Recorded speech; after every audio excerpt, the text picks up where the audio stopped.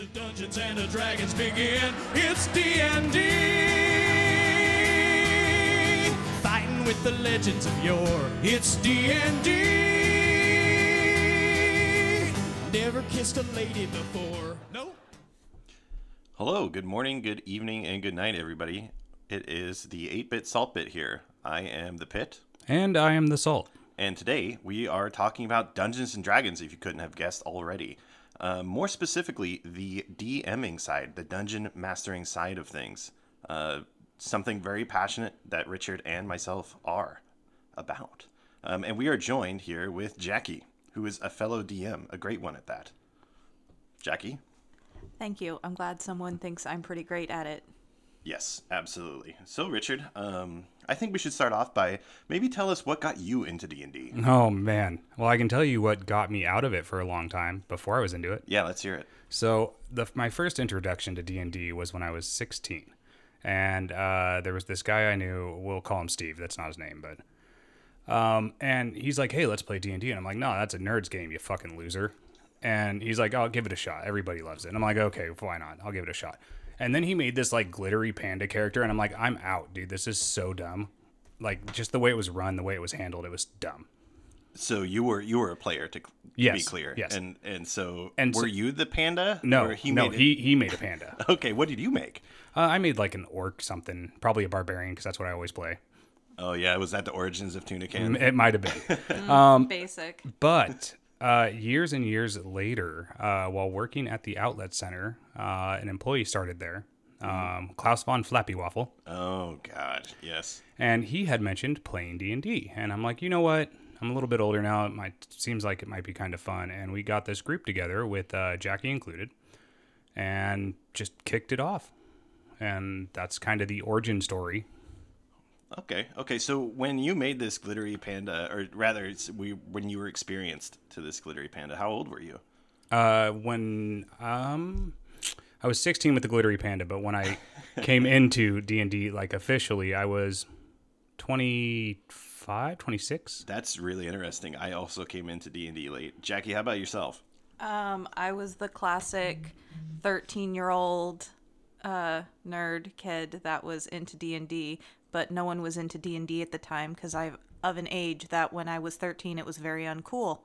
And no one else wanted to play with me, so I would just have to make my own characters out of the player's handbook because that's the only book I had because that's all we could afford. And I would just make character after character and sit by myself and look at them. That is really sad, actually. Yeah, dude, one-man D&D, That's impressive. So when did Yeah, you... it was D or D, actually. I had to pick which one I was going to do each time. So when did you start? Did you just start DMing first then, or were you in a player later on? I actually started as a player. So I met a new group of friends, and they had a friend who owned a tabletop gaming store at the time. And they were like, hey, we're going to start running a game. Do you want to play? And I was like, yeah, but I've never really played before, Like, I know how to make a character, but that's about, where it stops. And they're like, oh, well, you can join in. And I ended up joining, and we had a great session. And then I was like, well, I like this. And they're like, well, you can keep coming back. We'll keep doing this. And I got a decent amount of player experience with kind of a more...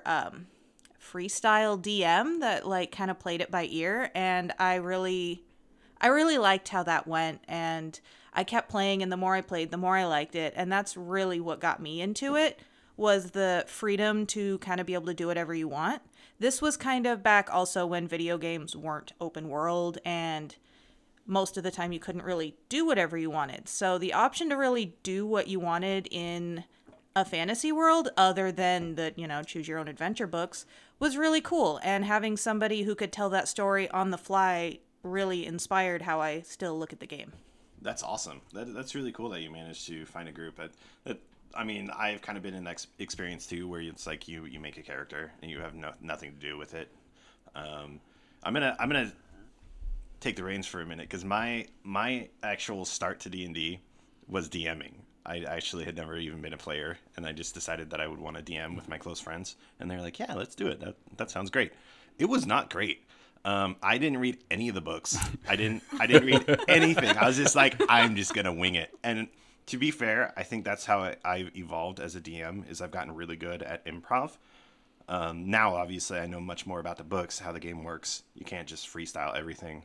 My first campaign was filled with like pop culture references, whether it be like horror, fantasy, just all sorts of crazy shit thrown in. Michael Myers was in it, like stalking him through the woods, just crazy shit like that.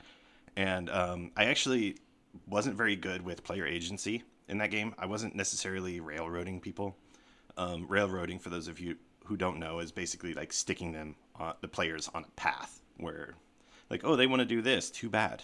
You're going to do this because that's what I want you to do. So, you know, each DM kind of has their way to railroad players, because to a degree you have to a little bit to make sure that the story doesn't go AWOL. But I actually ended up having a player get, I will say, SA'd by an orc against his will. So he basically fell into a basement, and there's a ravenous orc that was in the basement, and I basically didn't give him any choice. He just got plowed by this orc. He got. He got by this orc.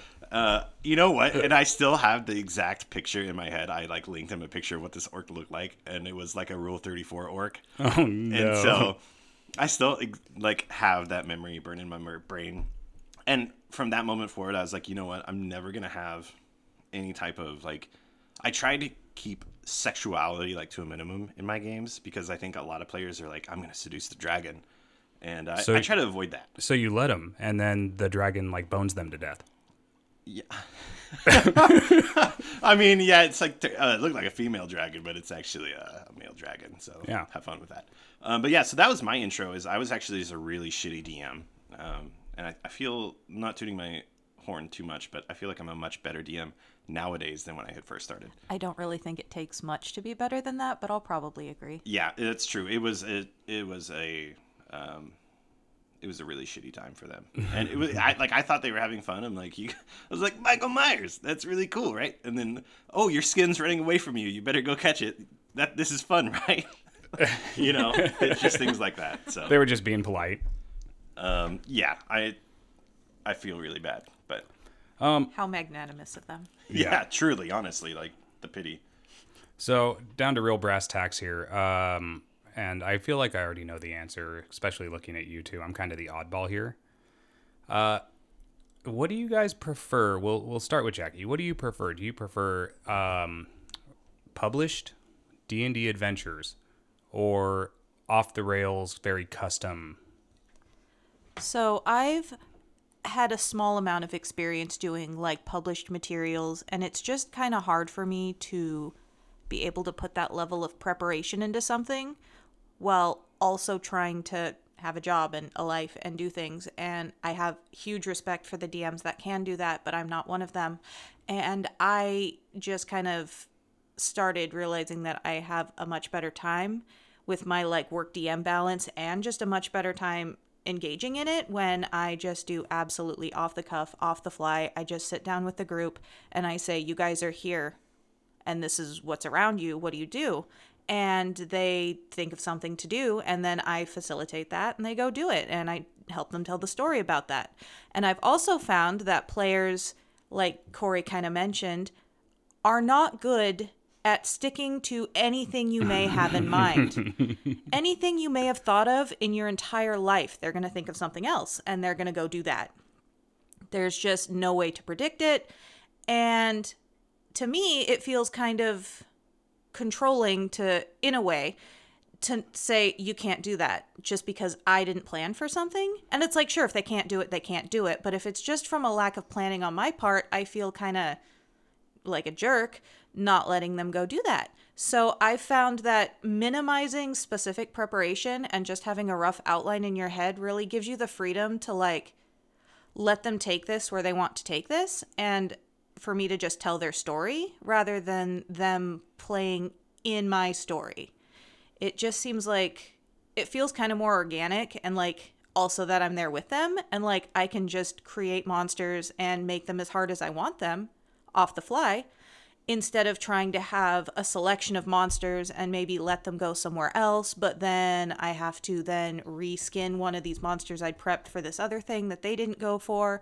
And it's so much easier to just pull it out of my own head as we're going, and it makes it seem like it can be a little more silly and a little more fun and just a little more. And it's more tailored to the players than what I could do with just published material. And there's also those DMs who can take published material and really spin it into their own thing and help you create this world, but I'm also not one of those. So this is just really the way I enjoy doing it best. What about you, Corey? That was a really articulate answer. I appreciate that. But yeah, you already know, right? I'm also not into the books. My whole thing, again, like when I first started D&D, is I just take things that I think are fun, what I think my players will enjoy, and I try to include that. Now, Jackie brought up a good point about monster design and trying to balance that. And one thing that can be really difficult about kind of winging it is trying to decide what difficulty you want these monsters to be. And, you know, you could have started them at level 1. I had a campaign recently where I started them at level, I believe, 14. And trying to balance that right off the cuff of just like, okay, these guys are level 14. They can fuck shit up really hard. Yeah, they're like pseudo gods at that point. Yeah. And but you know what's interesting is depending on the skill level of the player, you could be level 20 and you could get killed very easily. I mean, D&D is a ruthless game. I think a big part of that is somebody's, like you said, the player, somebody's ability to think outside of the box with their character. It's very important. As opposed to being like, oh, I know that fireball's a move. Yeah, it's so important for players to really know what they can do. And when you're at such a high level, there's so many different things you can do that it's often overwhelming for players where they're just like, I don't know, I have this high level spell, I'm just going to cast that. You know, it does the most damage. And sometimes that gets the job done. Sometimes it doesn't. But yeah, going back to the original topic of how I like to play is it's very, very much just off the wall and very improv. I'm 100% improv. I basically get in my head some of the key players, some of the, like, who is the big bad evil guy? We figure that out. You know, who's some really cool, funny, you know, comic relief characters, figure that out. Who's some serious, you know, help that you guys can get. Just, you know, like I said, key points to the campaign. And then I just let them free roam. I have an idea of what I want on the map. And then what's really cool is I actually have the players. They enjoy doing this. If they didn't, I wouldn't. But fill out the map themselves. We have one guy especially that likes to draw things out. So I often find that to be much easier for me to improv. Whereas with the books, I take a lot of respect and knowledge from those books. But yeah, running a preset campaign just feels kind of weird to me because I just love inserting crazy shit into my campaigns, and I feel like you, the DM, are a bit more railroaded per se. So I enjoy it. And actually what's really cool is I like being in other campaigns with other DMs. You know, if I'm a player, Richard, I've taken so much from your campaign that I've learned from just like listening to you DM and put it in my own, as well as Jackie's. Jackie had actually a whole giant area that I totally repurposed. We had a place in Jackie's campaign that was called Heck. And it was just the most fucking annoying, like everybody's monotone, getting money. Heck would actually say it was the most frickin' annoying. Yeah, that's what they do in It's Heck. the most frickin'. Yeah, but it's just, you know, I like to take things from other players' campaigns that people are receptive to and put it into mine. And I really fleshed out Heck. I think you would be proud. I know you didn't get to experience that, Jackie, but it was really good. The sepia shekels were real. That's the currency in Heck, by the way. They are very, very difficult to obtain. And I mean, yeah, to your credit, to yours and Jackie's credit, Heck was, I mean, the initial thought process of Heck when we got there in your campaign, Jackie, and everybody talked like this, and I hated it. Like, I love the idea, but I hate those people, like just me as a person. And so I'm playing in Corey's campaign, and then he's like, yeah, you guys are in, we meet somebody, we're not sure where we are, we meet somebody, he's like, what can I do for you? And I'm like, no, I'm not doing it again. Just not again. Yeah. And to make matters worse, I was playing the same character. I was playing Tuna Can. Yeah. So, and the same character who's already lived through Heck is now back in Heck, and that's the most Heck thing ever. It is truly. Everything is bureaucratic there. Lots of paperwork, lots of monotony, dull emotion. It's miserable, but at the same time, it's so exciting. Like, the people aren't exciting, but like everything surrounding that. There was, I remember in the town, outside of the town in Heck. So Heckington's Fieldsville was the name of the capital city in Heck. And and outside of Heck, they had these large walls because these giant sloths, which I just feel is perfect for that kind of vibe, would like hunt down the citizens of Heckington's Fieldsville. So they had to be very careful. Yeah.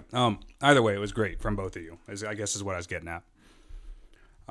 Yeah. How about yourself, Richard? How do you like to play? So I'm kind of the odd man out here. I like a little bit of freeform, but I much prefer source material.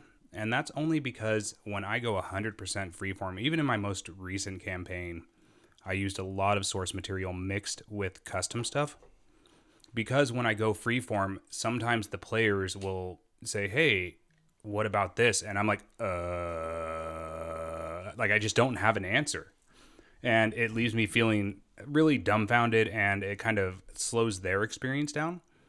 So if I have those source material books, one of my favorites, Curse of Strahd. I think I've run it with everybody. That's no surprise. Yeah, if there was a Jeopardy article, we could probably easily get that. What's Richard's favorite campaign? I think it's the one that I've actually been in twice when run by him in 2 different groups. Yeah, it's my favorite. Hey, I also ran Storm King's Thunder. Well, yeah, but I was in Curse of Strahd with you DMing twice. But it's the source material I enjoy because it's something that I can read, memorize, and then I know what I'm doing when I go into the game. So if I have to freeform a little, I can. But if they have questions, I have answers.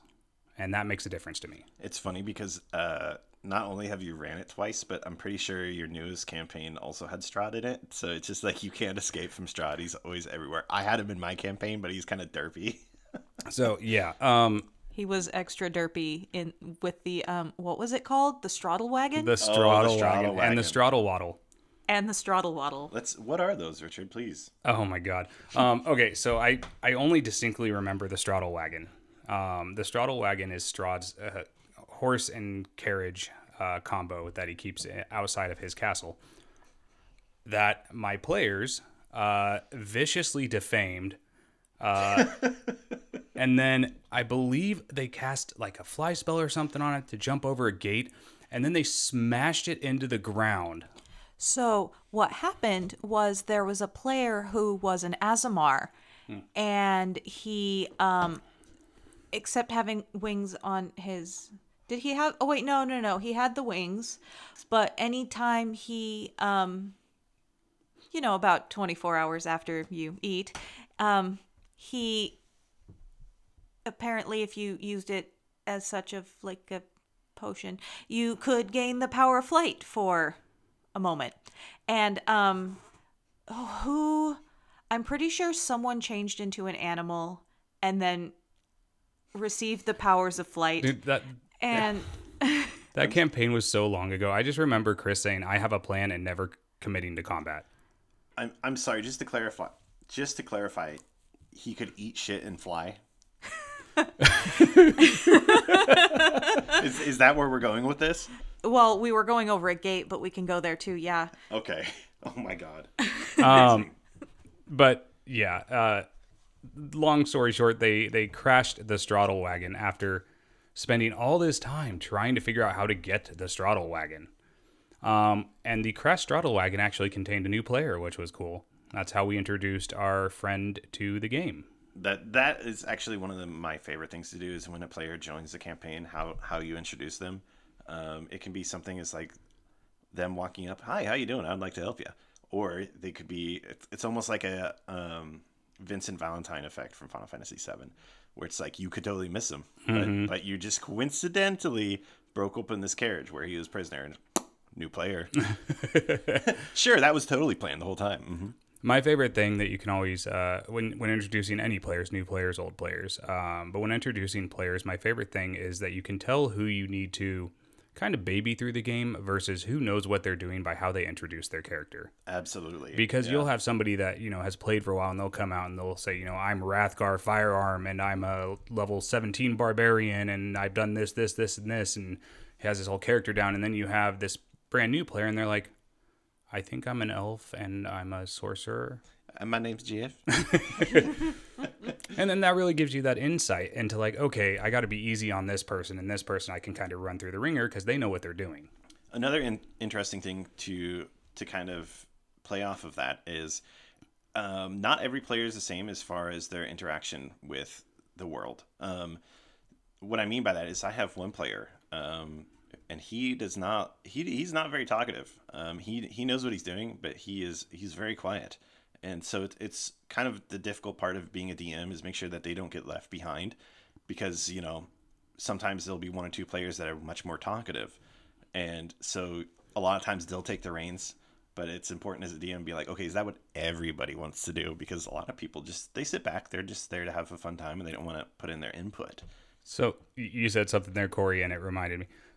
Best phrase as a DM, are you sure? Are you sure is so important. My version of are you sure is that your final answer? The do you want to, who wants to be a millionaire? Is that your final answer? And that was always my cue to be like, this is the wrong fucking thing. Do not do that. I also like to go, so is that what everyone would like to do? Yeah. And I kind of slow look around the room. Yeah, like, and that's actually something that's interesting is almost all of my DMing experience has been online. You mentioned when looking around the room. I don't think I've ever DM'd in person except once or twice as a special occasion. So that's actually really interesting. Nowadays you can do DMing online and just have a whole campaign with like Discord and Roll20, and it's actually very effective and fun. And to me, that's really opened up the doors to availability for playing Dungeons and Dragons. As adults, not everybody has the time to meet up in person, once or twice a week. That's just not going to happen. Being able to be in your own home is amazing and has really improved D&D as a whole. Yeah, the biggest Dungeons and Dragons group killer is availability. Yes. Everybody who's been in a campaign knows the pain of like everyone's ready to go, and there's always one person who's like, shit, I can't make it. Yeah. Yeah. It's a real struggle. Guys, girls, all those people in between. Yeah.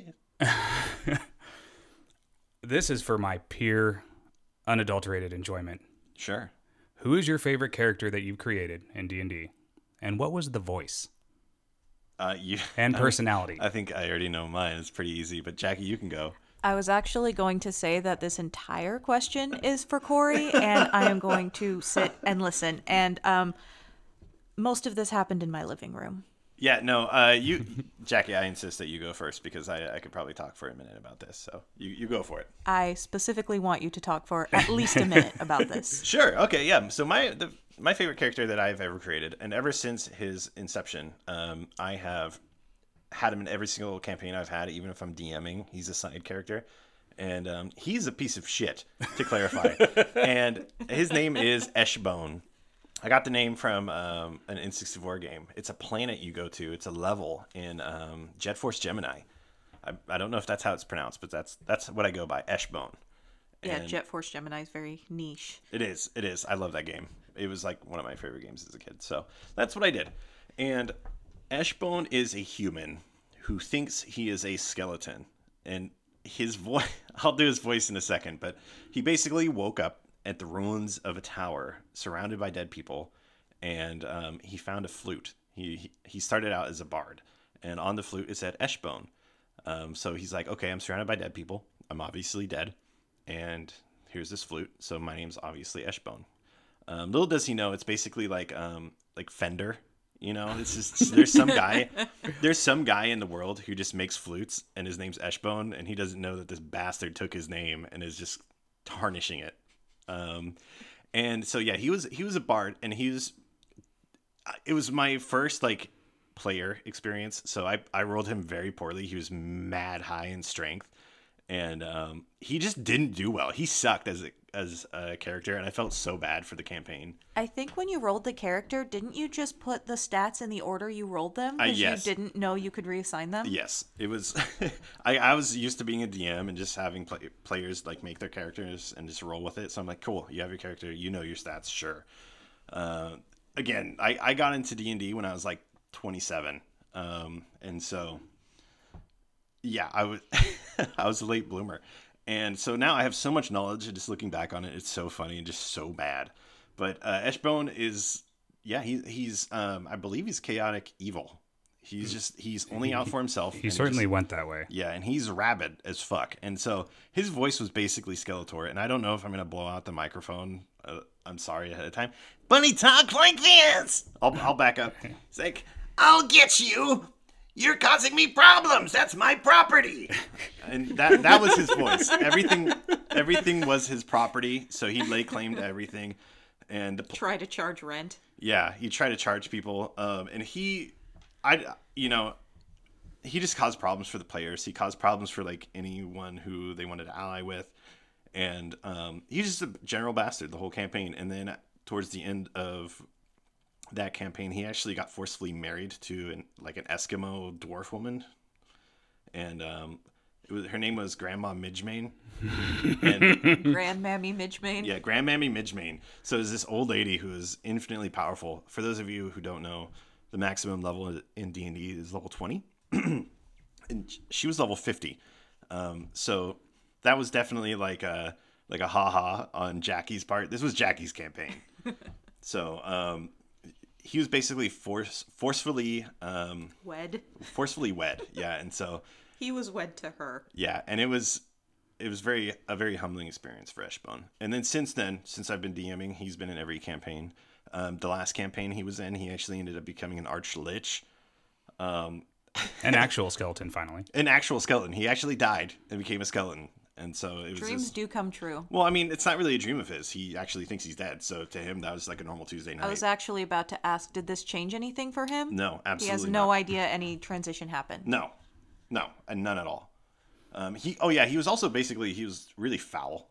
He was always just covered in fecal matter and blood and whatever, and he never really showered. And his outfit was basically like a skeleton onesie. It was like a black nylon onesie that he drew bones on poorly. And he's like an old man. He's like 55 when he was still alive. So he was a menace. Yeah. So one of the best parts too is he would wear face paint and with a white skull kind of poorly drawn on, but he had a beard, so there was always blood and face paint kind of crusted in there in the grossest way, and it would just get reapplied as needed. Yeah, so that was a fun character. It's fun to do it once, but I would never probably play him again simply because he's too chaotic. He's too chaotic. It really derails a lot for the DM. There is so many times where I'm like, I'm just not going to say anything because I'm just going to cause problems. Because you want to play your character.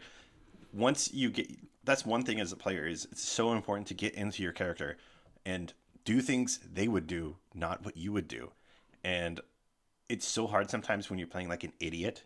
You're like, you know the answer to this riddle, but you can't answer it. You can't metagame. And I think that's really important to making D&D fun, is playing to your character, not to yourself. And well, that's what makes DMing fun to me. You get to play all the characters. I mean, that's amazing. I love getting into those roles and the voices and the stupidity and the heroics and sure. Richard, what's your favorite character? Well, we mentioned him a couple times. Tuna Can. Did he actually have a name? Long forgotten, perhaps? He did. It is long forgotten. That was also introduced into Jackie's campaign, I believe. Yeah, I think it actually was. And you were just a normal guy at first. Yeah, so, okay. The story of Tuna Can, the initial story of Tuna Can before it was corrupted by my friends, was he was a half-orc who was raised barbarian in his early years, but then was taken by his mother later. Not taken, went to. And kind of learned to live more civilized. So when he ended up finding the adventuring party, he wasn't your everyday, I'm going to kill everything barbarian. He definitely would kill everything, but that wasn't his total goal in life. Over time, and I wish I could take credit for this, but I can't. It's the party. How Tuna Can came to be is his average-sized phallus continued to grow and grow and grow. And I think the basis for it was just that Tuna Can was big, so he must have a large wiener. Sure. But it didn't stop until it was comical. He could wrap it around his waist and beat somebody to death with it. Yeah, so every time they basically mentioned it, it's like, oh yeah, it's actually this long. It's actually this long. And that's why his nickname is Tuna Can, because that was the general circumference of the schlongest. Yeah, at the beginning when it first started getting hilariously bigger, because people would be like, "Oh, what is that? You know, haha, 8 inches," and then someone's like, "No, yeah, I think that's a good 10 inches. You know, yeah, you're right, 10 inches," and they're like, "Yeah, you're right, like a foot," and that just went on for session after session until someone asked what the girth was, and I said, "Have you ever seen a tuna can?" And I want to put this in perspective. I tried to play this character serious. Like, this was meant for me to have a serious barbarian classed character. And he did. He played him very seriously. At least in the campaign he was in for me. He played him very seriously and true to character. And he didn't let his Giga Schlong slow him down at all. Yeah, Richard really just played this like all of these things weren't happening around him as his schlong was just getting longer and longer. He just acted like the serious and surprisingly intelligent and well-read orc barbarian that he was. And he would just truck on and keep going regardless of the very easily followed trail that he left behind the party from dragging in the dirt everywhere they went. And so Tuna Can, over time, he did get angrier, he did get more barbaric through a series of misfortunate events where he kept getting eaten by the same dragon over and over and over. And then the dragon would just spit him out in some other time, some other dimension, something. Yeah, I actually ended up naming that dragon. I gave him the name of Kiftblaum. Yes. It just sounded good. I It like was that good. name. It was good. And there's a whole story there. But yeah, so Tuna Can was definitely my favorite character. Now I have played quite a few others. And his voice was always really easy for me, just because it's your generic, very low. Like, I think we should kill him. Yeah, exactly. I always, when I do a low voice, I always go to Solid Snake. And Oh my god. well, and you know, one of my favorite phrases as a barbarian would always be, "I would like to rage." Of course, yeah. And I feel like we can't even talk about D&D without going over, some of the more popular DMs and campaigns. And I feel, I'm already here. yes, of course. I actually am spacing the name. Matt Mercer, Well, yeah, as a DM, but what is his program? Critical Role. Critical Role.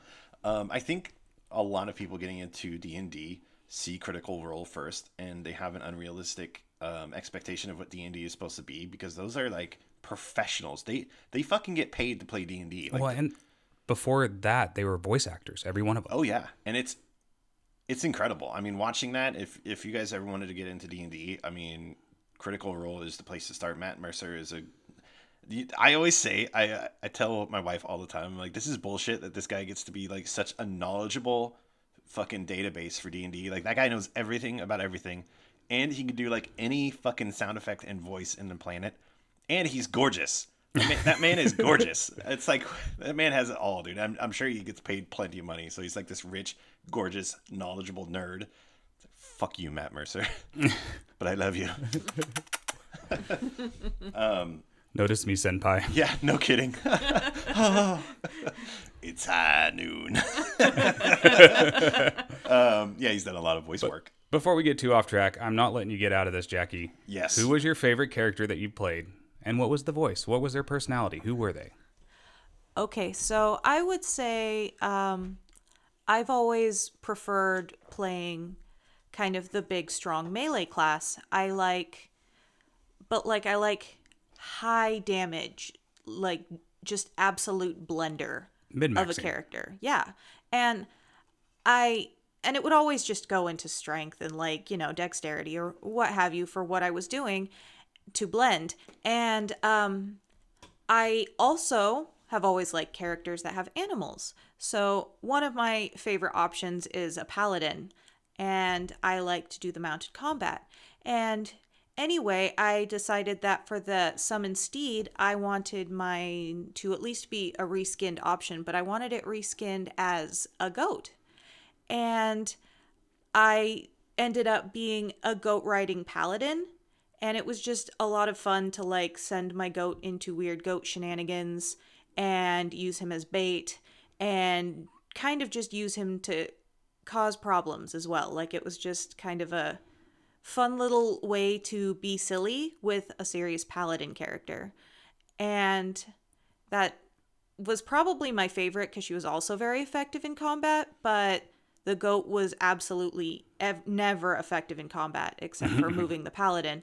And yeah, like his whole job was just move the blender around the field. But she was mostly very quiet until the party was about to do something just so stupid. I was going to say evil or stupid or both. Often both, but she was actually a vengeance paladin, so she was not necessarily about the law, but whenever they were about to do something just chaotic stupid, she would just get so disappointed in them and just be like, just face palming the entire time while also having to then keep them alive because they did something stupid. And she would just get more and more disappointed and just exasperated with them. And it ended up becoming this whole thing that she was just constantly disappointed. And she was also a dragon folk, so she was just the disappointed lizard all the time. They could not stop doing stupid things. I like that. That's good. I think there always needs to be a moral compass. You know, even if it's just being disappointed, that means a lot to some people. She's not mad. She's just disappointed. Which is so much worse. It really is. Now, I kind of want to put kind of a pivotal question in your guys' heads, and we'll circle back to it. I'm going to give you guys time to think about it. But I want you guys to think about, like, what the biggest difficulty in DMing has been for you, whether it be, like, a current theme that you're just trying to deal with that you have a hard time with, or if it was a specific situation in a specific campaign that you're like, I'm stumped. What do I do? But before we get to that, I just want you to think about it. A much easier question is, I want you guys to think about what is the funniest thing that has happened in D&D for you guys, whether it be you being a DM or it be you as a player. And if you don't mind, I'll start. And I have to figure out a way to censor this because, quite frankly, there's a lot of graphic things that happen during this time. And it's there's been so many moments. I actually have a few that I'll list off, but the first one that happened is actually it involves Richard's character Tunican, and I was playing Eshbone. I had nothing to do with this. I was just a observer in this. But we had another player, Chris. Actually, he was on our episode for music, and he was playing an old grandma who was very sexually active, and then we had Richard, who was Tunican with his Very serious. very serious, despite his member, which was kind of comical. And we had just gotten out of a cave, gotten out of a fight, and we were in this decimated town. We came out of this hole. Oh, okay, I'm on board. Go ahead. And so we were on edge, right? We just narrowly escaped this cave. Bad shit was going on. There was an evil plant that was trying to suck our juices. Dude, I'm sorry. And Jackie was the DM for this. Yeah, and this was unfortunately something I had to find an answer to. Yeah, I'm sure this was a difficult situation for Jackie, but basically one of the last survivors of this town was a massive, absolutely massive older lady she was a lunch lady. She was actually what we come to find out she was a paragon in that town. She helped feed all the children. She was a really nice lady. But she approached us, and she was defensive, as one would be if their town was just decimated. She's on the edge. And I believe it was me who started, accosting her, being like, what happened to this town, you fucking evil woman?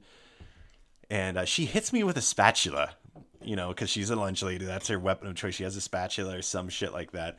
And we're like, oh, hell no, dude. That set us the fuck off. We were like, that's unacceptable. So we end up getting in a fight with this lady, and we're beating the shit out of this lady. And then she's getting weakened. Richard's face palming right now. She's getting weakened. We knock her down onto her back, and Chris's character, the old lady, takes Tunican's takes Tunican's Tunican and chokes the lunch lady with it.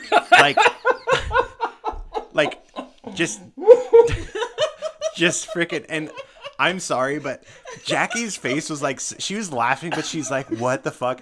And was crying laughing. I was like doubled over. I couldn't breathe. I was like on the floor.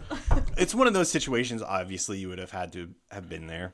But it was so fucking funny. It was so awful. Like, I had no say in that. No, yeah. It's a turn-based system. Oh, yeah. And that to me was just so funny. And I have a few others, and they both come from one character, Neil, who was in our Dark Souls episode.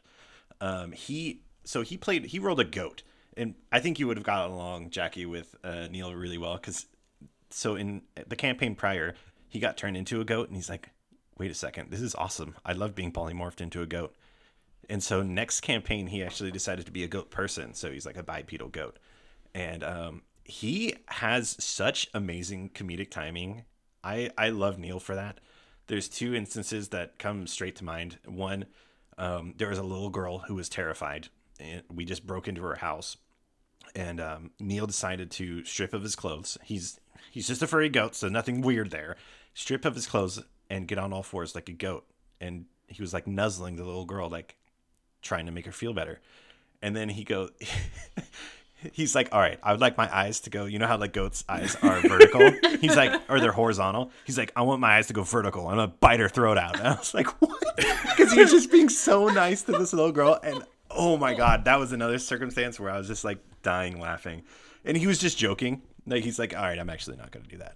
And then later on in the campaign, one of our players turned evil and he became a bad guy. And he had a talk with him, one-on-one talk, and he's like, you know what? Okay, I think we've come to an agreement. And then as the evil character begins to walk away, Neil at this time had a wish spell. And so he's like, I wish he was dead. So it's like they just had this long, heartfelt talk, and he's like, no, fuck him. Kill him. And it's just, oh man, just moments like this. Even though we had an observer, he wasn't even in the campaign. He was just there to listen. And he was dying laughing. I was dying laughing. And of course, Neil's always like, I'm just playing. But it comes out of left field, and he's so good at just being like switching sides so fast to becoming like a mega asshole. And then he's like, oh, I'm just playing. And that to me always hits my funny bone. I love it.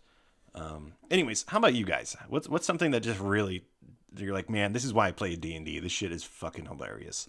Do you mind if I take this? Oh, go for it. Okay, so it was in my most recent campaign that I was running, and I want to say it was one of my biggest ones as far as players. And they were transported to the Fey Realm. And there's two parts in this. So the first one is they go to this carnival, and Corey's shaking his head right now. So they're kind of exploring, figuring things out. You know, they're a little on edge because they have traveled for a while now, and they were suddenly transported to the Fey Realm, which is a confusing place. I will say that paranoia is a son of a bitch in D&D. Yeah. And so they're in this carnival, and it's a normal carnival. Like, all these people are having fun, they're doing their thing, they're enjoying themselves, but they're all on edge. And this, I cannot remember what I made her. A Kenku. Was that it? The one that loved you, or? No, it was just like a fairy lady. Oh, the that's Kenku right. was the bastard. That's right. Fairy lady. Down. So it was this fairy lady, and she saw Corey's character, who was a Aarakocra. Thank you. And like just fell madly in love with him, and it made Corey so uncomfortable that like it wasn't meant to be that, but it made him so uncomfortable that I had to keep playing into it. And so the whole time, like they're in the big tent watching this show, and she like goes over to Corey and she's like, "What's up, big boy?" And I like denied her advances. I was like, "We're busy right now. I'm sorry." Oh God. Yeah, and turns out she's powerful. Yes. Yes. Long story short, Corey really didn't have a choice, which was me being a bastard DM. 100%. And he's like, yes, I love you. Right. Well, she was like, it seemed like it was alluding to, if I didn't reciprocate my love, something very bad was going to happen to my character. So it's like, oh shit. And yeah. And by the way, my character was like very much like asexual, like any type of sexual advance made him extremely uncomfortable. And so to have this lady like fawning over me was making him really nervous and scared. And then to know that like the wrath of God was going to come down upon me if I wasn't nice to her, really put me in an awkward situation. Um, And turns out the whole thing was fucking fake, by the way. Yeah. This whole carnival was like an illusion. She wasn't even real. Like, yeah, that was like a double fuck you to me. Like, everything just melts away, and it's like, wait, what about that lady? Oh yeah, she wasn't really there. I'm like, what the fuck? Fuck you, Richard. So, and then another part, so, okay, saying it wasn't real was the wrong way to put it. It was real, but it was fey magic. Fuck fey magic, dude. But anyways, so The worst kind of magic. this was one of the first times I ever had a player actually die in a campaign on me. Immediately, too. And it was pure, unadulterated. Like, you probably shouldn't do that, but if that's what you want to do, I gave the "Are you sure?" Yeah, and this was my fault, too. I am just a fucking catalyst for bad things happening, I So feel. they were looking for a child in this. It's like a mirror maze, and one of the mirrors, the child ran through, and so the player was like, "Oh, well, I'm gonna go in the mirror after him," and I'm like, "Are you sure?" And that player was like, "Yeah, I mean, I'm gonna go get the kid." "Are you sure?" Dead. And he's like, "Yes." And I'm like, "Okay, you run into the mirror and you die." And he's like, "What?" I'm like, "You just ran into hell." Like, Oh, that was hell? yeah. Oh, shit.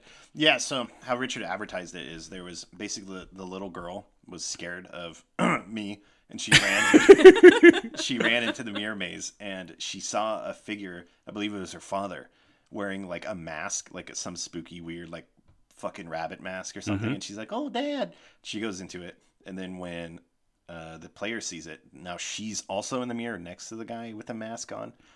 And at that point, I was like, okay, that's fucking mega bad news. Like, this little girl is now a fucking soulless husk of a demon or some shit. And yeah, he's just like, and he was like a scorpion at the time, by the way. He's like polymorphed. So, or maybe I was. Oh, no, yeah. No, I polymorphed him to a scorpion, so he had like blind sight. And I'm like, this is going to help you find the little girl. And it did. He found her. And so that was the second one, and then the third one was actually not in this campaign. It was in Jackie's, and it was such a foolish set of characters that I couldn't help but love them. So, Jackie, what was the name of the underwater place we went? Do you remember? Just like the city? Yeah. In the underwater place? Yeah. Yeah, the one with all of the rundown buildings. Bro, that's Fish Compton. And Fish Compton. yeah, I was Thank going you. to say it's Okay, Fish Compton. Okay, so in there, we stumbled across Fish Jay and Silent Bob. That's so fucking... Outside of a fish convenience store. I almost feel like that I fucking repressed this. This shit's so funny. And they were trying to sell us seaweed. And it was so great, and I loved it so much, everything about it, the way the picture was painted. And what ended up happening with Fish Jay and Fish Silent Bob is that we miniaturized them and took them with us. Yeah, that's right. I forgot we had like pocket-sized Fish Jay and Silent Bob. Yeah, we had the pocket dimension, and that's where they went. That was also the same time. Another good point in that one is when Sage almost killed us all. Yes, Sage was notorious for that. So he's one of the players that we've had, and he doesn't give a fuck what happens to anybody. And also, Sage is a very interesting player because he is not afraid of doing whatever the fuck he wants to do, and he takes it to an extreme. All I'm gonna say is, got any kids? Right? Oh my god. Yeah. He So pushes it straight to 11, and then when you're like, Sage, did you just say that? He like pushes it straight to 15. Instead of agreeing, he just takes that as a challenge and pushes it further. yeah, he is someone you do not want to aggravate in the game because he will. I mean, even if he's not aggravated, he's the motherfucker that will cast Fireball in a small room with everybody in it. I didn't ask how big the room was. I said I cast Fireball. Yeah, and that's what he did, and that's how he almost killed us. No, it that was Lightning bolt. Strike. Yeah, Lightning Strike. This Underwater. was actually going to be one of the things I was going to Oh, bring I'm sorry, up in please. mine. No. I just think it's so funny that both of us thought of the same moment in what makes us love this game. Yeah. Honestly, the comedy. It's Oh yeah, that's what keeps bringing players back, I think. And you know what? Next campaign I run, I have to get Fish Compton in there somehow. I already have. dude. Fish Compton's so good. I don't think it's gonna work in my campaign that I have planned, but man, I want it. But yeah, those are my favorite moments. Jackie. So, the overarching idea that I was going to get to was the comedy, but it was also like the inside jokes that come from it that can get brought up every session, or they can get brought up like 10 sessions down and most everyone forgot about it, and it's just so extra funny. And it's one of the things that we did to really improve that, like improve on that, was we would, if something made us laugh really just super hard, we would write it down. Oh yeah. And then we would just have a like sheet of paper for each session that had the most notable, hilarious statements on it.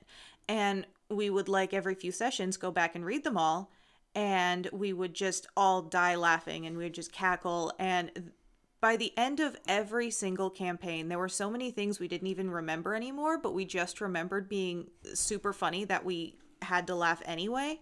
And I think that's one of my favorite things, is sometimes I'll find my old D&D notes and I'll see them in there, and they're just really funny to still go back to. And You're like, what the hell's wrong with these people? yeah, as I'm the one writing them down. But and back to what Richard was going to say about the player Sage being a menace to society. They were all outside of Fish Compton. The power had gone out in Fish Compton, and they were sent out on a mission to to go restore power, or go try to go investigate the power plant and see what the problem was. And they were on their way to solve this quest, like you do in Dungeons and Dragons. And they found a giant, was it a squid, or it was a cephalopod of sorts? It was a turtle. No, that it wasn't the zombie turtle. Wait, was it? Oh, did it catch you in seaweed? No, we caught her. We caught ourselves in seaweed. Someone cast like overgrowth on it or something. Yeah. Oh yeah, Like someone. plant I'm pretty sure, wasn't that That you, was my Richard? bard. Yeah. growth. Oh Yeah. yeah. That's right. And you caught yourself in all of the kelp and seaweed. And then, yeah, you were under attack and you guys couldn't do anything. And you're like, well, we need to cast a spell maybe. And Sage is like, I cast Thunderbolt. Underwater. Or was it Chain Lightning? Maybe it was Chain Lightning. Nothing good. No, it was lightning strike for sure, Oh, because he's lightning able to do it strike. more than once. Right, yeah. And he did do it more than once. And I said, are you sure? And he said, yeah. And I wasn't going to ask a second time because this was just great. And then everyone else was like, Sage, no, what are you doing? And I actually think he didn't realize it right off. He went, oh, shit. And then he went, because that was one of his most popular phrases. And then he went, yeah, I'm sure. Let's do it. And the lightning strikes down to the bottom of the ocean and just almost kills everybody. Did I have it do 4 times damage? I from don't being remember, under the but I ocean? remember that it almost TPK'd the party. Yeah, it was a stupid amount just because it was a stupid choice. And it didn't kill everyone. And Sage said, I cast it again. He was trying for it. Yeah, and he was really trying to TPK everyone. And then they actually, and then you killed the sea turtle, and then you enlarged it and turned it into a kaiju. That's right. Yeah, and it was like our mobile base. It was Yeah. tight. Yeah. And I want to point this out that whereas Corey is an unintentional menace in D&D, Sage is an absolute menace, but I love Sage to death when we play D&D. He pushes every possible envelope there is. Like, Yeah, and you know what? He can get away with it. Certain people have that personality where they can do it, and it's like, okay, this is fun. Other people, if they do that, it comes across as annoying. Yeah. Sage can do whatever the fuck he wants, and it's generally well recepted, even if we die. And it's pretty much usually just pure comedy gold. Whatever comes of it, it's just always great. We love you, Sage. that's what we were getting at. Yeah. Yeah. Okay, so now we've kind of talked about that a little bit. I'm going to take the microphone for a second. I want to ask you guys, like I said, what's one of the most difficult things you guys have experienced as a DM in D&D? For me, I would say in general, it would be how you handle nat 20s. Not in combat, but just like, someone's trying to sneak and they roll a nat 20. Sometimes it can be so underwhelming for people to just like, oh my God, you really want to play into that. Like they just crit. Like you need to make this good. And I think one of my most popular 20 roles that my players have had was recently in my last campaign. One of the players had unintentionally sold their soul to an archlich that would later become Eshbone. And it was a bad situation. Basically, it derailed their campaign to where like, okay, now we're going to have to get their soul back or they're going to die. And they ran into this archlich and he was in the middle of the forest in a clearing. And they're like, what's this guy doing here? And he's like, oh, what's up, idiots? Like, I'm here to task you with, what I want you to do, or else I'm going to kill your buddy. Too fucking bad. And one of the players, he was like, okay, you know what? I'm going to sneak. And he rolled like a really good sneak with Pass Without Trace, which gives him bonus to stealth. And then he gets right up to the archlich without him seeing, and he rolls a nat 20 to pickpocket him. And now at this point, I hadn't planned on the archlich having anything with him. And so I was like, what the fuck? What am I supposed to do? He just did like something very difficult that if he failed, he was going to probably end up dying. So it's like, what do you do in that situation where it's just like the player's putting their neck on the line? You don't just want him to be like, oh, you stole one of his fucking rib bones. It doesn't do anything. And so I think one of the coolest things that had happened in that campaign is he actually pickpocketed 3 vials that had souls in them. And it was a cool way for me to also expand the lore of the archlich that played into like his phylactery and all that. But basically, turns out that the archlich was a painter. He's like Bob Ross, the archlich. And he used people's souls to paint. And so basically what the player had done is steal his paint, which were souls. And coincidentally, in one of those vials was the player's soul.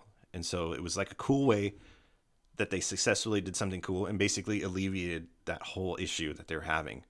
And in an okay way, right? Because you don't want to make it too strong. You don't want to steal the archlich staff, and now you're just like have this crazy shit weapon. And so I don't know. I find that to be really difficult. Obviously, I think an easy one to point out is just when players do something so out of left field, it's left you speechless.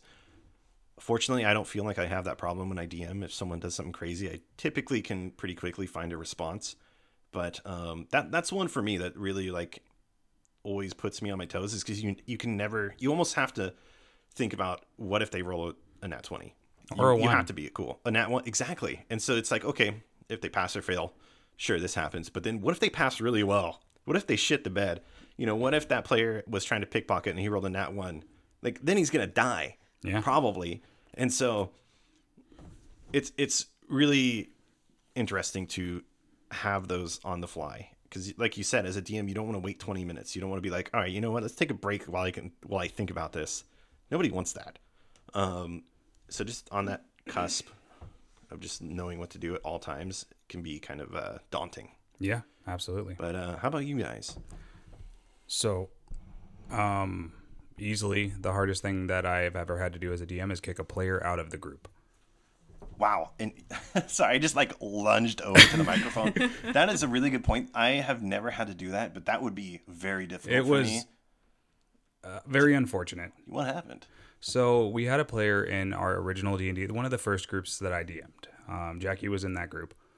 And he was making people uncomfortable. He did some things that people didn't like. And I had 3 or 4 of the party members come to me and say, hey, this guy's not working out. Is there something you can do about it? Can you talk to him? So I did, and he continued. And it basically came down to like everybody in the group, aside from him, was like, he's got to go or we're going to go. And so I had to have that like sit down talk with him. Well, not sit down, but I called him up. I was like, hey man, I'm really sorry to say this, but I can't have you in the group anymore. You're making people really uncomfortable. Which was hard in its own right, but then he got borderline emotional about it. And it's like, dude, I'm sorry. Like, I feel so bad about this, but it's the needs of the many outweigh the needs of the few. Yeah. And that was way more heavy than anything I had to say, but that is a good point. And I think it's really important, as just being respectful of everybody, to read the room. Again, this is a perfect example of that player versus Sage. Sage did a lot of things that pushed the envelope that a lot of people probably would be like, they're uncomfortable with it. But it's all about reading the room. Everybody was okay with what he was doing, and if they did have an issue, they'd probably say something and they would stop. It's really important to know your audience. Know your audience, and make sure you're not pushing the envelope in a way that makes people uncomfortable. Sage was really good at. I would really enjoy though. If he's listening to this, he's probably gonna hate me even more. But share the nickname that the party came up for him. For Sage? No, not Sage. For the guy I had to kick out. Oh. They came up with the nickname Bear Paw. God, who? I wasn't in the campaign. No, this was before you. And Bear Paw is so hilarious in its own right. But the thing that the straw that broke the camel's back, the thing that got him kicked out, that everybody came to me and like, we can't do this anymore, was somebody had brought homemade cookies. And somebody had caught this gentleman sticking his hands down his pants, like under the boxers to itch himself, and then reach up and grab a cookie. And that was like the end. Jackie's covering her face right now. Yeah, it's because, well, one, not great at all, but two, because the cookies had been brought in a Ziploc bag, so they were all in a very plastic confined environment and all touching each other. So it was almost impossible to just reach in there and touch one cookie. And we all just kind of shared a collective look with each other, and then just I don't remember who brought the cookies, but they at the end, like later on, were like, "Why didn't anyone eat the cookies?" See, it's funny that you guys mentioned that, because I'm the type of person, if I'm comfortable with everyone, I'll call them out like a motherfucker. I'll be like, "Did you just stick your fucking hand down your fucking pants and touch those cookies? Like, do not, like, bro, nobody's gonna those cookies are yours now, dog. Like, fuck you." So I'm glad I wasn't in that campaign. Because I get really uncomfortable when it's like when I see other people are uncomfortable, it makes me uncomfortable. And so then I'd probably be like, "Yeah, let's go." Well, and to make matters worse, as far as like how I felt about it, was this was my first time DMing, so I was so unsure of myself as a DM. Right, you're like, is this normal? Yeah, are we supposed to be touching ourselves when we're playing Dungeons and Dragons? Not quite like that, but but like you are, by the way. But I mean, kicking people out, like, you know, that's like a DM's worst fear in my mind.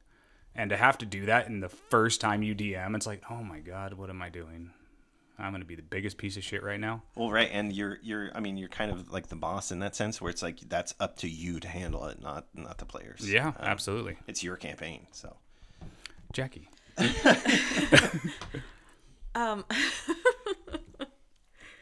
So for me, with my DMing style of just being off the cuff all the time, is that it makes it hard to find a balance between letting the players go where they want and do what they want and tell the story that they want, while also trying to keep some sort of like cohesive experience, and with possibly like end goals, like where are they going. And so I had to come up with a way to have a moving final boss that, as long as they did these certain steps in that could be done all over the place, then they would get there.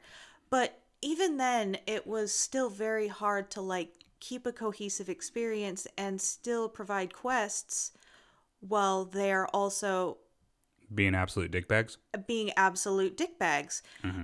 And which is it was hilarious. It's always hilarious, but it's still hard to have any kind of cohesion with that. And for me, that is one of the hardest parts, because having a whole story to tell, such as like a, pre-made campaign, source material, all of those things, it helps keep a sense of where you are, where you're going next. And that is one thing that I have a much harder time having in my games, because it's always off the cuff.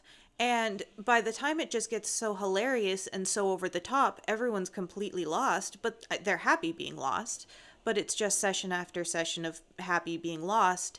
And it's not so much that I'm upset about that. It's their game and I'm helping them play it, and them having fun means I'm having fun. That's all I want for them. So it's not like I'm upset about that.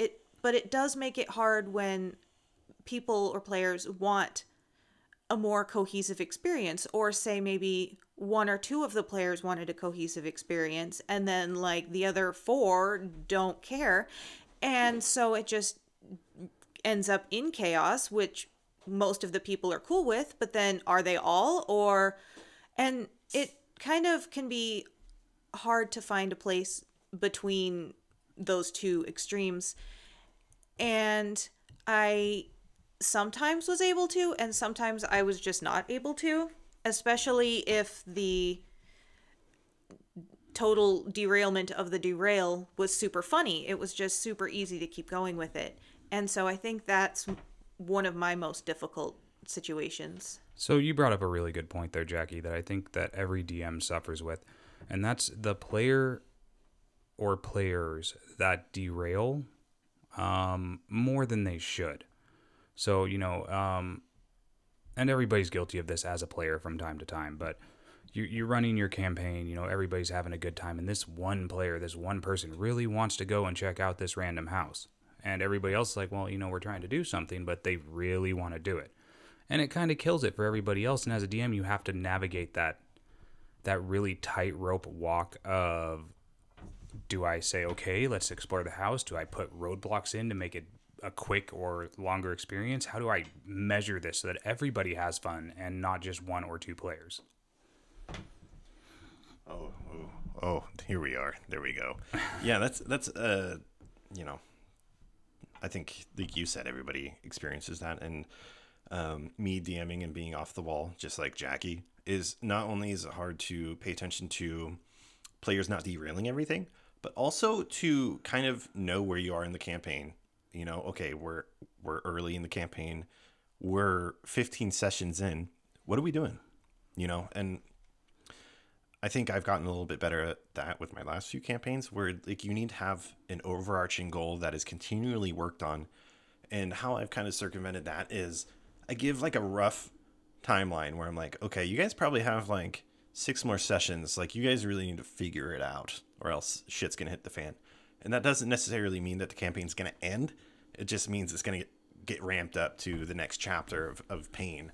Richard kind of had a quick smile. So, I thought of something really cool here. We're talking about being DMs and the differences and similarities. Yeah. And how different you and Jackie handled that same problem. Jackie made a moving archenemy, constantly on the go. And so as the players were constantly on the go and fucking off, she could move him wherever needed. Yeah. And you, it's such a different way, but it still works as well, where you did, hey guys, like you said, you have 6 days, so you can keep fucking off, but it's going to get bad. Yeah, something bad's going to happen. And it's cool because they incorporated that in a way where they could visibly see it. So to better explain is basically, it was very cut and dry that the last area they were going to go to is in the middle of the map. It was an old castle that was taken over by a bunch of demons. And when I started to say, okay, shit's hitting the fan, a Tarrasque had erupted from the center of this like taken over city. And for those of you who don't know, a Tarrasque is a massive, almost unkillable creature. And so it came out and was just roaming the countryside, decimating the landscape. And there was a few areas they never got to go to because the Tarrasque had destroyed it. So that was kind of like the way of like, okay, you guys need to deal with this threat. And the only way to deal with that is getting geared up to go fight in the center of the map. God, I'm so glad that we won that campaign and the bad guy died. Yeah, that's what happened. My last campaign was the first campaign where it was a TPK, total party kill. Aww. Who it was your first. Yeah, who caused that to happen? Who shit the bed there, Richard? Dude, I can't remember. It was definitely someone. Definitely someone. Yeah. Is he in the room with us right now? He might be. So I feel like now is good a time as ever to explain what had happened. You have something to say, Richard? Yeah, I was going to explain I'm what happened. belittling you now. I'm already upset. So to clarify, this campaign was part 2 of a 2-year-long campaign. So the first part of the campaign ended on a crazy cliffhanger. Shit went down. They were playing the second campaign. They were going to fight the big bad. I'm so sorry. They had snuck into they befriended Strahd, kind of. They made a deal with him, and he snuck them in through barrels of viscera, and these barrels were basically, the food for the demons, and so that was how they're in, is getting those barrels to like the demon chef. And also, by the way, I feel so bad because one of my players had died 3 times, and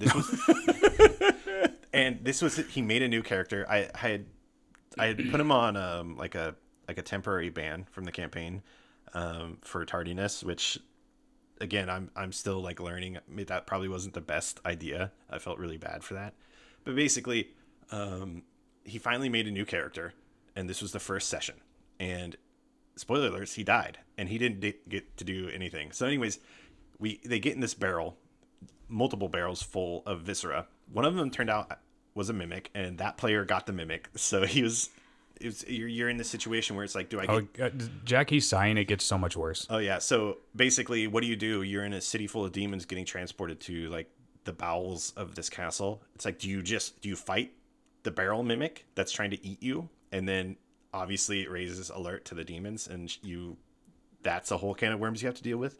Or do you just grin and bear it and get chewed on by this fucking mimic and hope you don't die?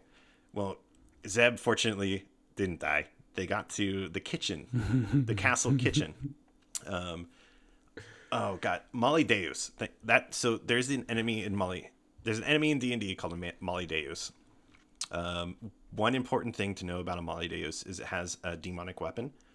If they roll a nat 20 with that demonic weapon, they have 3 attacks. If they roll a nat 20 with that specific attack, it immediately decapitates the target. So I'm sure you guys can see where this is heading. So anyways, it's not really heading. Yeah, I'm sure you guys can see where this is beheading. And so they get into the kitchen, and there's a Molly Deus who's the cook. He's kind of just indifferent.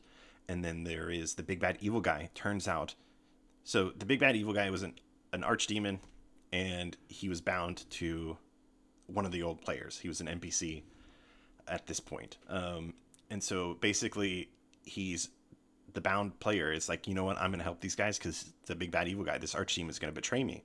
So he's like, I'm actually your contact. I'm the one who is helping you. And so it's kind of like a twist. Nobody expected it, right? So they're like, holy shit. So at this point, it's really important to know that I did not know what Richard was going to do. He was playing a paladin. At this point, it's really important to know that if I could sink my head into my shoulders more, I would. Yeah. So when I was kind of talking to another player outside of the D&D chat, Richard had told the rest of the players, like, when we get in there, I'm going to cast Forbiddance. I did not hear this, or else I would have been like, no, do not do that. So anyways, at this point, the big bad evil guy's host, the guy that was going to help them, is like, all right, yeah, he's kind of being an asshole to him, but he's like, all right, I'm going to help you guys. Let's get this ball rolling. And then Richard's like, I cast Forbiddance. And the whole time he's like, I'm praying. I'm like, okay, cool. Because it's a channel spell, so it takes a while. Yeah, so it's like, cool, you're praying. Like, big deal. And so then he's like, all right, I've channeled it. I'm casting Forbiddance. And so Forbiddance is, it's an acre. The size is an acre, and anything evil within it starts taking radiant damage. And there's a whole lot of evil in that castle, and it goes up like a floor. Yeah. So they're in the basically like a cellar, but it goes up a floor. And so this hits, number one, their contact, the guy who's trying to help him, hits the Molly Deus, and hits basically like 85 other fucking demons. And immediately, like, so much could have gotten done if you like. Anyways, the look they're both giving me right now. So anyways, the whole castle just goes into fucking DEFCON 62. The contact who was going to help them is like, you know what, fuck these guys, and immediately contacts the archdemon. And so the combat starts. The player who just made a new character is like, all right, I'm gonna punch this chef in the ass. And so he like beats him up a couple times for a couple of like attacks. He's a monk. And then the Molly Deus goes and just fucking cuts his head off. Rolls a nat 20. Yeah. Rolls a nat 20, just fucking kills him. That player was so fucking pissed. He was so mad. And I was like, dude, I'm sorry. It's a nat 20, bro. Like, it is what it is. So that was awful in its own right. And then so yeah, the actual big bad evil guy, which, by the way, the whole plan of them being in the castle is to weaken him. They had several different methods to weaken him so he was able to be killed. At this point, he's so fucking strong. He is so strong. And so basically, boom, combat starts. That character gets decapitated, and then, like 4 other Molly Days show up. And then the big bad evil guy, Vile Gash, shows up, puts a veil of darkness covering the whole room. Nobody can see anything. And then he proceeds to target every single person with 3 D100s and just fucking nukes them. And then Richard actually lived. I did. I forgot he rolled like a nat 1 or some shit to hit you. Yeah. And so he missed. Well, no, and my armor was super high. Yeah. And so Richard actually lived for another turn, and then he was like trying to res everybody. But the problem with Forbiddance is you can't teleport in or out of it either. Mm-hmm. So they had like a bunch of allies that they could have summoned. Like they were on call. They were ready to like come fuck shit up, but Forbiddance stopped them from assisting. And so it was just like the perfect storm of like the worst fucking possible thing you could have done in that situation. And then so Richard lives another turn. Boom. He raises one person, another round of 3 D100s. Because that was the point. He was supposed to be absolutely unbeatable at the point. No, I get that. And everybody died. And everybody was very sad. And that was 2 years down the fucking drain. Dude. That was peak. That was hands down the worst decision I've ever seen anyone do in D&D. And I'm so impressed. I still love you, though. I'm glad I could Leroy Jenkins that. It really was a Leroy Jenkins moment. At least I got chicken. I'm not going to try to defend myself. What I did was really stupid there. I had an idea, and it was bad. There's really nothing else I can say about it. I'm going to change up what I wanted to say. Okay, I wasn't a DM, but that was not the worst I felt in D&D. The worst I felt in D&D is when I TPK'd the party. Yeah, and also, I don't even remember how we got on this topic. I just went down the rabbit hole with that. As D&D does. Yeah. Anyways, sorry for derailing that and going into that situation. But okay, so I have one last thing that I think will be fun.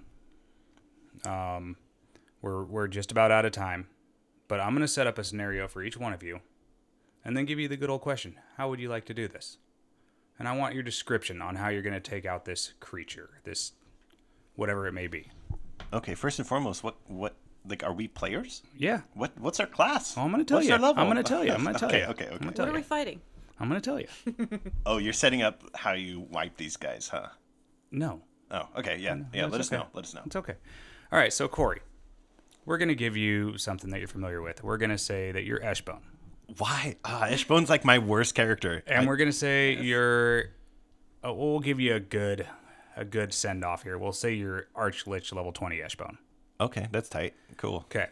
And you just happen to somehow stumble across the answer to take Vile Gash out and take over all of Althane. Tight. Vile Gash is down on his knees. He's succumbing to his wounds. He's begging you for forgiveness. How would you like to do this? Well, I mean, I feel like this is a loaded question. I don't know why. It's not. I mean, Eshbone's a simple creature. He would honestly probably try to find a way to either bind him, because at that point, Eshbone was like he had 1 extra brain cell. So he'd probably try to find a way to take Vile Gash's power. He wouldn't try to kill him. He's like, I want to be more. That's all Eshbone cares about is property and power, the 2 Ps. And so yeah, he would probably just try to like bind him to Eshbone's bones or something. Like, I'm gonna take your power. No, fantastic. Yeah. So yeah, and then at that point, obviously, you wouldn't play an Archlich level 20 in D&D, but that's what he would do is he would like try to enslave Althane. And anyone who wanted to visit Althane for trade, he would tax the shit out of them. Everybody would probably die, and he would make them zombies that worked for him. And still charge him rent? Oh, yeah, of course. And, all are welcome, but they have to pay copious amounts of gold just to visit. Even it's basically like fucking Mordor at this point. It's like nobody wants to visit. So, yeah, that's what I would do. But that's weird that you gave me Eshbone. D&D's weird sometimes. All right, sure. Jackie? All right, Jackie. All right, I'm ready. We're gonna make yours a little less goofy than Eshbone. So you're pretty familiar with a paladin. So we'll give you the same benefit of the doubt. We'll say you're a level 20 paladin, right? You have your goat, right? And you have just broken into Strahd's castle and were able to face down his, handfuls of vampire spawn. And then Strahd shows up. You're a little weak. You're a little beat up. How would you handle this? Real quick before Jackie answers, if I recall you guys talking about this, didn't Jackie almost fucking one-shot Strahd? Corey? I'm sorry. Anyways. Wow, my voice sure got deep for a second there. Sorry. I didn't mean to steal that. I apologize. But yeah, so it's just you and Strahd now. And not Corey. How would you like to one-shot Strahd?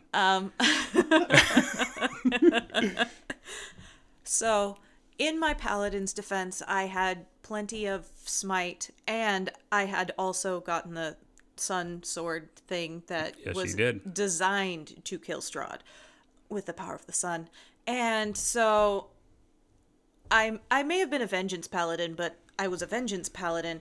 And so I was on the back of my goat in a ballroom, or was it the basement? No, it was a ballroom. So I was on the back of my goat in a ballroom, and I just charged Strahd in the middle of the ballroom, surrounded by some more of his spawn.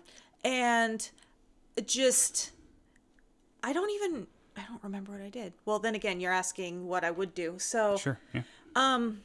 My character would run just directly towards Strahd. Well, her goat would. She would sit there, and he would transport the Blender of the Sun straight towards Strahd, and she would pull the two-handed sword above her head and then kind of hold it down and like slice down sideways and take off his head.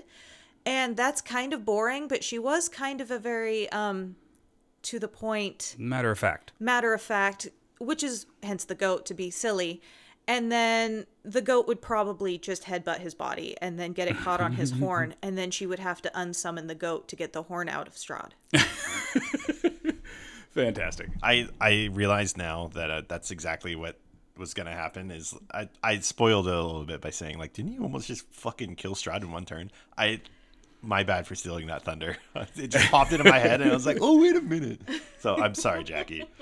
But apparently... the initial run, it was a mace, and it was Divine Smite that almost killed him one shot. And then it was the sword that actually killed him. But so, oh, yeah. Real quick, Richard. Yes. You mentioned you TPK'd party. What happened? I sure did. Well, we've already discussed it. Did what? Where? When? Where? Why? Oh, no, I thought you as a DM did it. Oh, I was talking about your campaign. Have I ever TPK'd a party? Well, you were like, oh, your first time, like you had done it. I have TPK'd a party. Trying to think what campaign it was. So I've run 6 total campaigns. I want to say, I think it was the first or second. It was before Joey, so it was the first Strahd run. Before Joey, after Joey. That's a whole other thing. It was the first Strahd run, and it was one of those luck of the card draws where the party was traveling across Barovia, doing their thing, trying to find these pieces, and Strahd shows up everywhere. He just kind of pops in, toys with the party, and leaves, but they wouldn't accept that. They wouldn't accept that. They're like, Strahd's like, oh, look at you, my little puppety things. That's how Strahd sounds. And they're like, no, we're not puppets. We're going to fuck you up, yo. And he was like, what? Like, really, guys? I like how Barovia is basically Compton, too. Yeah, it's just gray Compton, not blue or beige Compton. So basically, they egged Strahd on to the point to where my hands were tied. Like, he was trying to mess with them, and they were absolutely aggro. Yeah, like no, don't fuck with us. Let's fight right now, idiot. If you got any balls on you left, dude, on that withered vampire body, you'd fight us right now. Yeah, something like that. Yeah, and so, long story short, it was it was actually like 5 turns because he doesn't have a lot of AoE spells except for the one that kills him. Potentially. You used that on us once. Maybe. You Wow, bastard. spoiler alert for everyone who hasn't done Strahd. Yeah, that's really shameful. Hey, guys, spoiler alert for 20 seconds ago. Oh, I got so much fucking beef with you now that you just brought that up. Continue your story, you bastard. Well, no, I mean, that was basically it. I was very new to DMing, and I was probably a little spiteful that they wouldn't just let it go. And so I definitely, that was one of those like poor DMing moments where it's like, you know what? Fuck you then. Yeah, Strahd actually doesn't care, but the DM is like, I care now, motherfucker. So yeah, it wasn't nearly as glorious as Forbidden's by any means, or ending a 2-year campaign. It ain't much, but it's honest work. It was something. But that being said, we are out of time. We will be continuing the D&D series for some time, I think. Yeah, there's lots to talk about. There is. And you know what? It doesn't have to be all DMing things. Hopefully we can get somebody with a lot more player experience to come talk. Speaking of Joey, he has a lot of gripes with our podcast. We could have like a Joey Power Hour where he just complains and talks about D&D at the same time. So Joey would do nothing but complain because his character got frozen forever. Oh, yeah. We actually found him in a later campaign. He did. Yeah, good times. Yeah. But you didn't save him. But anyways, Jackie, thanks for being on our little show. Oh, absolutely. Thank you guys for having me. Yes, I am the Pits signing off. And who else we got signing off here? TPK Forbiddance Man. The TPK Forbidden Salt. Yeah. Have a good night, everybody. And bye.